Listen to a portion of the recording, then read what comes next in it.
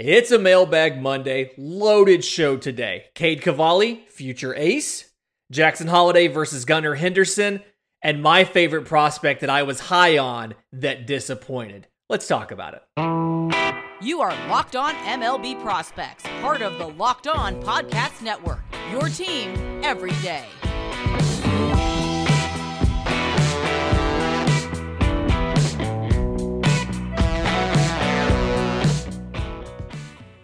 Yes, welcome on into Locked On MLB Prospects, your home for all things minor league baseball. I'm your host, Lindsey Crosby, baseball writer for Sports Illustrated, and thank you for making this your first listen every single day, and thank you for all of the questions. We do every Mailbag Monday solely from listener questions.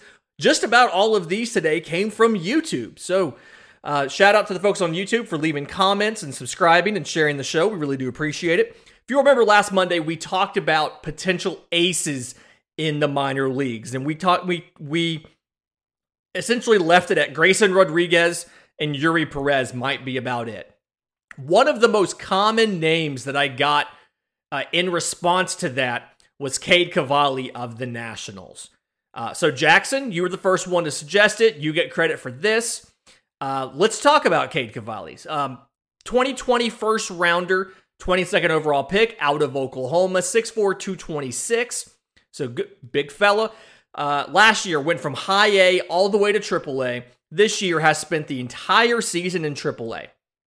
As of right now, stats on the year, 3.71 ERA over 20 starts, 104 strikeouts to 39 walks. Only 3 home runs given up.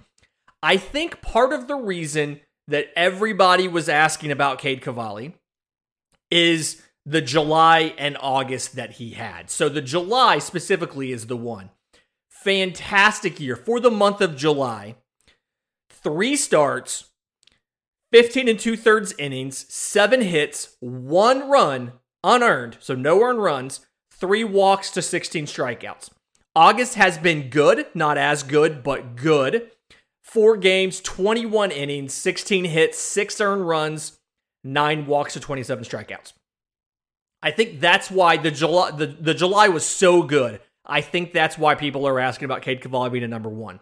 I'm going to frustrate a lot of folks here, and as of now, I'm going to say I have Cade Cavalli as a number 2. Now, I'm not going to do that thing where I'm hedging and I say a 2 to a 3. I'm saying a 2, which is about one of the highest levels of praise that we typically give somebody on this show. Typically, it's say this guy's a number 3, knowing that he might stretch to a number 2. I'm saying Cade Cavalli is a number 2, okay? So let's go back over the criteria to be a number 1 pitcher when you look at the scouting report. It's 2+ pitches, 1 above average third pitch, an average fourth pitch with plus command, and then plus makeup. All right, now let's look at Cade Cavalli. Fastball is 70 grade, so it's better than plus. I've got the slider. Looks like a cutter at times, but I've got the slider as a plus pitch, as a 60 grade. The curveball, power curveball, I've got that at 55. It's above average. The changeup, he's got decent sink on it. Don't love it, but it's somewhere between 50 and 55. So, pitch-wise, 2+ pitches, 1 above average third pitch, and average fourth pitch. He's got that. I think the difference in a typical ace and Cade Cavalli comes to the command. And I know that somebody's about to yell into their phone or into their YouTube about he walked, 3 guys in the month of July. So 7 innings against Lehigh Valley, 3 2/3 against Omaha, no walks at all. Scranton Wilkes-Barre, 5 innings, 3 walks, 3 hits, no earned runs allowed. Here's the thing. For the season, we're looking at 104 strikeouts to 39 walks. And I think the thing, you can see the flashes of a number 1. Go back to that July. I think one of the big reasons why that July looked so good is for the month, that was the only month that he threw more than 65% strikes. So there's a direct correlation. When he's able to throw strikes, he gets dudes out and he keeps runs off the board. April, 59% strike percentage, 6.23 ERA. May, 60% strike percentage, 5.09 ERA. June, 63% strike percentage, 4.05 ERA. July averages out to 68% when you round it up, 0 ERA. August, 63% strike percentage, 2.57 ERA. So when he is throwing strikes and avoiding walks, he looks like a number one. But as you can see from the numbers, and he's been much better July and August than he was in April, May, June. But when he can throw 65% or better strikes, when he's getting that little bit of difference, he looks like a different level of pitcher. So could he get there? Yes, he absolutely can. Obviously, he figured something out in the month of July, and over those 3 starts, he's looked fantastic. I'm not saying he's a number one yet because I want to see more sustained success at that thing. But obviously, he's figured out something. And he's right on the cusp. And that's why I'm not saying he's a number 3, could stretch into a number 2. I'm saying he's a number 2 pitcher. Because I think that once he figures that out, if he does figure that out, then he will be a number 1 and probably one of the 20-25 best pitchers in baseball within the first couple of years. Jackson also had a question, convenient, I don't know if it's because of the name or maybe this is actually him, I'm not sure. Jackson Jobe. So number 1 prospect right now for the Tigers because they've promoted Spencer Torkelson and Riley Green. But 2021 first rounder, third overall out of high school by the Tigers. Spent the whole season in low A Lakeland. 18 games. Again, record doesn't matter. It's 2-5. Record doesn't matter in low A. 4.52 ERA. 71 strikeouts to 25 walks over 61 innings. I think he has fantastic stuff. The slider, elite slider. 70 grade slider. The fastball's a plus pitch. Sits 92 to 95. The changeup, I think, is probably plus as well. I mean, it's got a lot of late dive to it. Curveball's above average. It's 11 to 5, gets decent depth on it, but he really uses it to set everything else up. So the arsenal is there to be a number 1. Obviously, a lot of projection to go from here. I like the changeup, can be thrown to both sides of the plate. The delivery is low effort.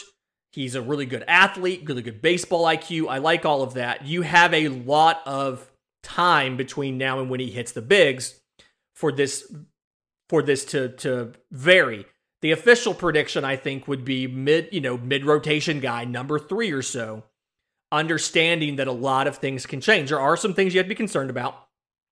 12 home runs given up this year in 61 innings, so 1 every 5 innings. And that's something where to be a number 1, you can't give up essentially a home run a game. So something we're going to work on there. Couple small things. I mean, walks are still a little bit too high, 25 walks in 60 innings. So what's that? 3.5 walks per 9 innings. Small things to work on. Need to see how he continues to physically develop. He is only 19 years old, but love what I've seen so far out of Jackson Jobe. And then Johan, who's in our Discord, actually followed up on a question from last week that Andrew sent via email about recent draftees playing and said, is one of the reasons we see aggressive promotions a side effect of contraction? So if you'll remember, after 2019 and 2020, we went from 162 teams to 120 official. Everybody has a single A, a high A, a double A, and a triple A. You're allowed to have a complex league team if you want to.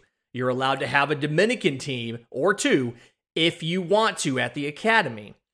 That's team discretion. But I think that is another reason why you see more aggressive promotions. There's less opportunities to move guys to tougher competition. It's hard sometimes to be like, well, this guy's, tearing up rookie ball. We don't have a short season. We just can send him to low A or high A. Or you see a guy like a Sonny DeShera gets drafted by the Angels, co-SEC player of the year, playing first base for Auburn. They move him to double A right away. And part of it is his age. He's 24. But part of it is where else are you going to put him? You only have 4 levels, and the upper, and you can't put him at triple A. And so if you bring in a couple different guys who are all going to first base and DH, you got to have places to put them. And so you end up sticking a guy in double A. So I think that's part of it too.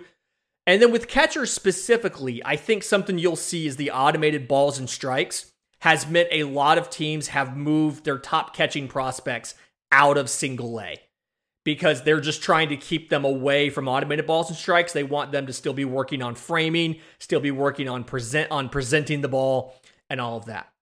In just a minute, I've got a question about Jackson Holliday versus Gunnar Henderson, as well as my favorite prospect that I was high on that disappointed me.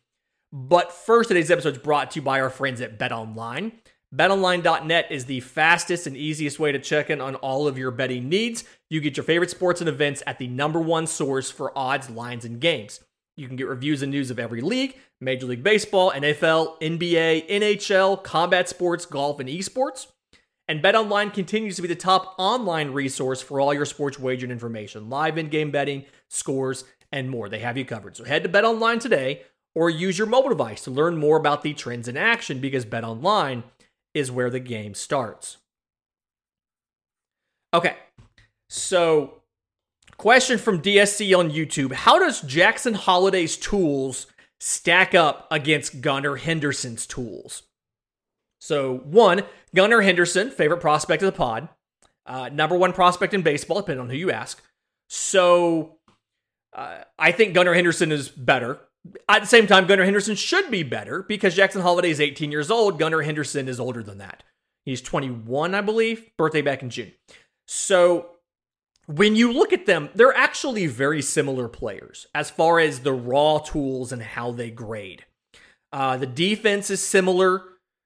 Somewhere around a 55 or 60 grade on defense. The arm is a 60 grade for both of them.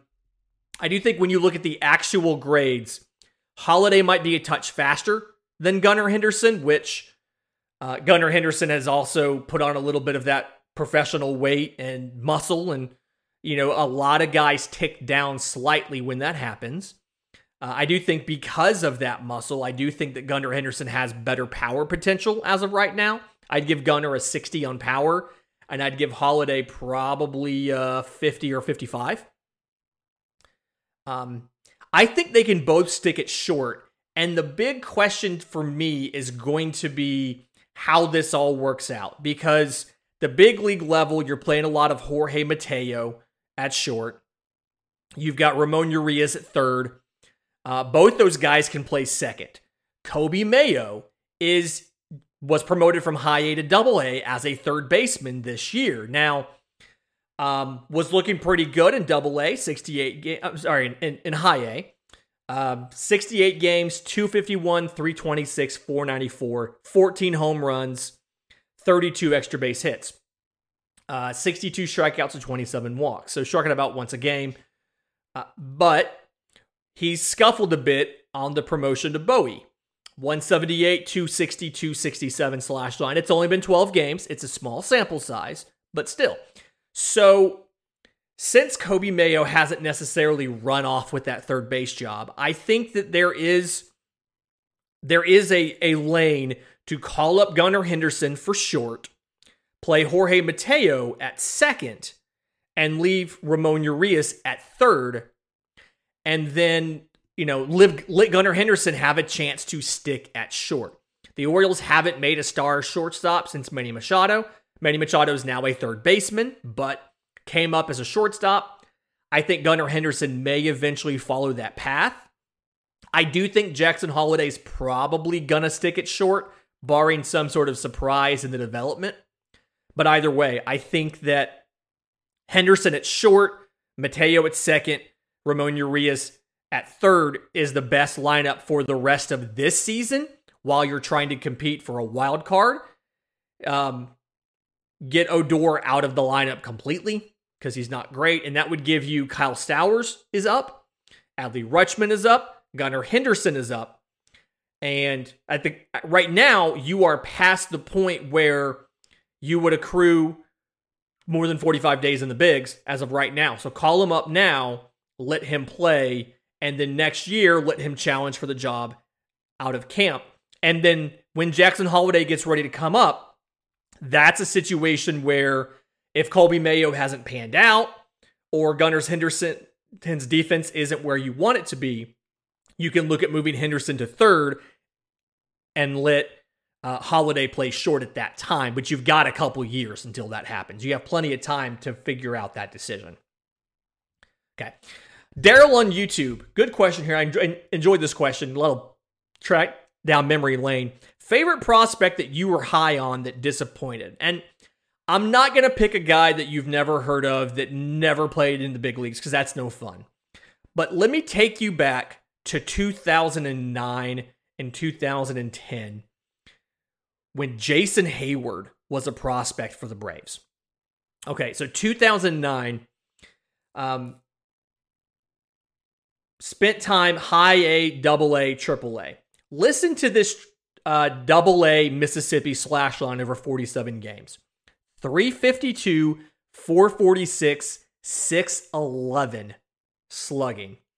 7 home runs in 47 games, 24 extra base hits, 19 strikeouts to 28 walks. You heard that correctly. And so the thought process is, okay, he's 6'5", 240. They're having to put tents up at batting practice and spring training to not let cars get broken. Like Jason Hayward's going to come up. We already know he has the best strike zone discipline in the system. He's the best hitter for average in the system. Best defensive outfielder with the best outfield arm in the system. But he's a big boy that can swing a stick. You're thinking this is going to be a guy, and this guy's the size of a linebacker. You're thinking this is going to be a slugging right fielder who's going to challenge for the home run title and play exceptional defense and be a 5-tool star. 2010, he spends almost a full season up, 142 games, 277, 393, 456, 18 home runs, 52 extra base hits, 91 walks to 128 strikeouts. It's a good season. It's a very good season for Jason Hayward. He never hit that on-base percentage ever again in his career. Not once. He came close in the shortened 2020 when he was 1 point lower at 392, but he never hit that that on-base percentage ever again. 2012, he had 27 home runs. 2019, as a member of the Cubs at age 29, he had 21 home runs. Those were the only 2 years that he broke.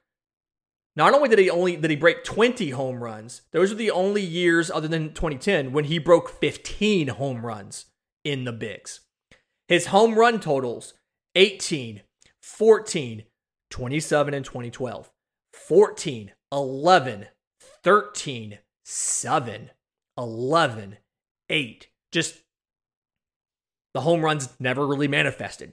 His career MLB slash line is 257, 339, 406. Respectable batting average. OPS of 746. The average from 2009 through 2021 for OPS is 729. So he was 17 points better than the league average OPS since he came up. And it was just something where being such a physically imposing player with such amazing power at batting practice, the fact that it never manifested, I think, was the biggest disappointment to me. Because it was very easy to look at Jason Hayward and say, this guy is going to contend for MVPs.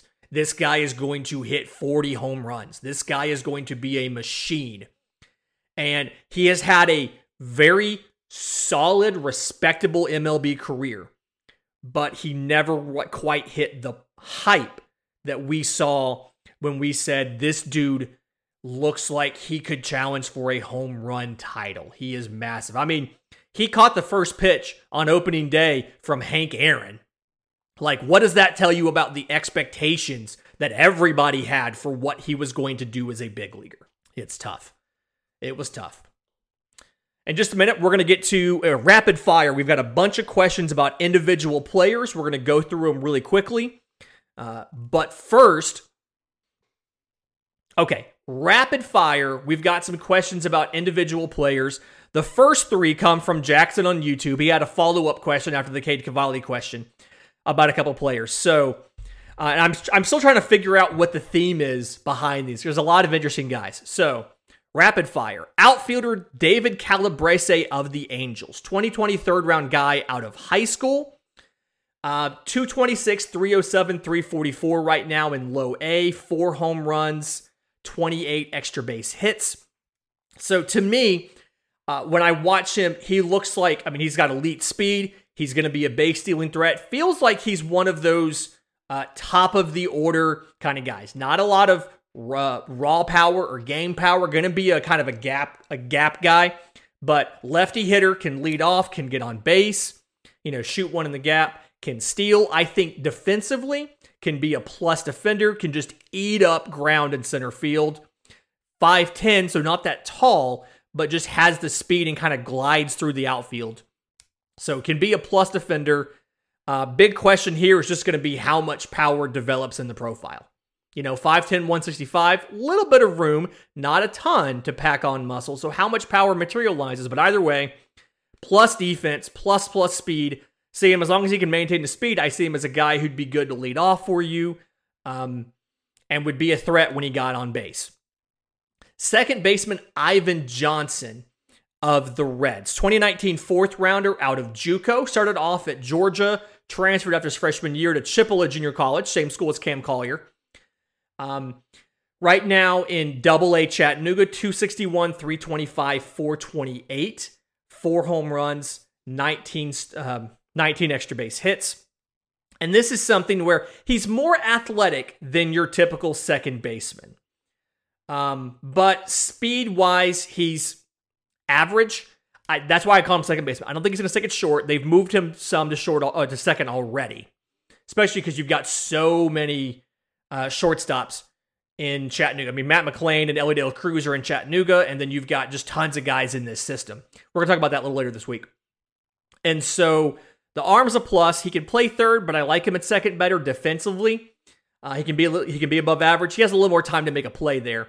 The thing is, I want to see the power. Okay, so because he's a fringe runner, not going to steal a ton of bases, and so you need high on base percentage and you need good power to make up for the stolen base threat or the lack of being a stolen base threat and the less premium defensive position. So I want to see him hit for a little bit more power. Third guy from Jackson was Jordan Groshans, the shortstop for the Marlins. 2018 first rounder out of high school by the Blue Jays. And then this year, the Blue Jays traded him to the Marlins for 2 relievers, Anthony Bass and Zach Pop. Played a lot of short and third. Toronto had been trying him in the outfield. And this is something where I do think defensively he's going to be better if he comes off of short. It's something where, 6'3", 205, a little bit of a bigger frame, and I know O'Neal Cruz is up and he's 6'7", but a little bit of a bigger frame right now, and I just think defensively he looks like he might do a little better. Plus arm, so you can move him to the outfield to left or right. Speed isn't great, so that's an issue, and that's kind of why I'm leaning towards coming off a short. But I do think he's going to need to hit for more power. Like, find a better balance of contact to power. So this year, 67 games in Buffalo in AAA, he was 250, 348, 296 with 1 home run. Since the trade, he's got 13 games, as of Sunday afternoon, 13 games in Jacksonville with the Jumbo Shrimp in AAA, 304, 418, 413, no home runs. So, doesn't fit the power profile of a corner infielder or a corner outfielder, but isn't at the place where I think he's going to stick it short. So something's got to give. He's got to significantly improve defensively, or he needs to hit for more power. We'll see what happens. Lord Reven on YouTube. Shout out to I believe it's a Star Wars reference. Shout out to Lord Reven for the four guys here. And again, trying to find the trend behind a lot of these guys. First one, shortstop Ryan Spikes of the Rays. So 2021 third rounder out of high school. And this is something, haven't seen a ton of him. Played 56 games this year in low A. Quad strain kind of delayed the start to his season. But he plays a good second base. 257, 335, 446, 9 home runs, 21 extra base hits out of a guy who's 5'9", 185. So spark plug. I like what he does defensively at second. He hits for enough power. I mean, 56 games, 9 home runs, profiles out to be a 15 to 20 home run guy, which is enough to play second base at the bigs. He's going to have to continue to get on base more, which means bring down the strikeouts, 80 strikeouts in 56 games. Again, slow start to the year because of a quad strain. So, working on timing early in the year, things like that. But plays a good second base. And again, if he could get on base a little bit more, strike out a little bit less, I see him as a guy who could contribute, provided the development all works out correctly. Shortstop Matthew Lugo of the Red Sox, 2019 second rounder. They spent like $1.1 million to buy him out of a college commitment. And it's something where 6'1", 185, went to the was in Puerto Rico at the, I believe it was the Carlos Beltran Baseball Academy? Yeah. And so this year in high A, 269, 323, 486. 15 home runs, 46 extra base hits. Had to do the math real quick. 13 of 19 on stolen bases. I like the power that he shows. He does hit a lot of ground balls. So he makes a lot of contact. It's either a home run or a ground ball. And so I want to see him work a little better on not putting the ball on the ground so much. But good average. On base can be a little higher. He had 83 strikeouts in 95 games to 29 walks. But good power. I like the slugging numbers. I think he'll probably stay at Greenville the rest of the year. You just don't get a ton of game exposure in Puerto Rico. And so you don't necessarily have a ton of time to do everything. But I see him as a 18 to 20 home run guy in the bigs. Defensively, he's been good enough so far to stick it short. I don't know long-term whether he will or not. So that's a question. Rosamar Quintana of the Nationals. So 2019 IFA, haven't seen a ton of him. Corner outfielder. He needs the power to kick in because he doesn't walk a ton. And so his second year in rookie ball at 19 years old, 47 games, 302, 356, 462, 5 home runs, 16 extra base hits. Has drawn 9 walks in 47 games, 40 strikeouts. So needs the power to kick in because he's not walking a ton. Defensively, I see him as a corner outfielder. Arm is fine. Speed is fine. Just not necessarily good enough to play center, I don't think. So one of those extremely variable projections here. You need a bunch of power to come out to make the corner profile worth it. Especially because he looks like he's going to be a home run or nothing kind of guy. Last one, Petey Halpin, center fielder for the Guardians. He was a third rounder in 2020. I think he was committed to Texas. And right now, spent the whole year at high A Lake County, 268, 354, 394. 5 home runs, 29 extra base hits, 16 to 22 on stolen bases. I love the speed. Above average speed, but it plays up because he does good baseball instincts with it. He's a line drive hitter more so than a power hitter. You can see it in the slugging number being under 400. And so it's something where he's going to have to get on base plenty, and the speed's going to have to hold for him to continue to have a projectable path to the bigs. Center field right now, arm is average. He looks good off the bat, like reads, routes, reactions. If he can stay in center field, I like the profile as a guy who can come up and can be a leadoff hitter for you. If he doesn't stick in center field, he's going to need more power to manifest to make the corner profile work.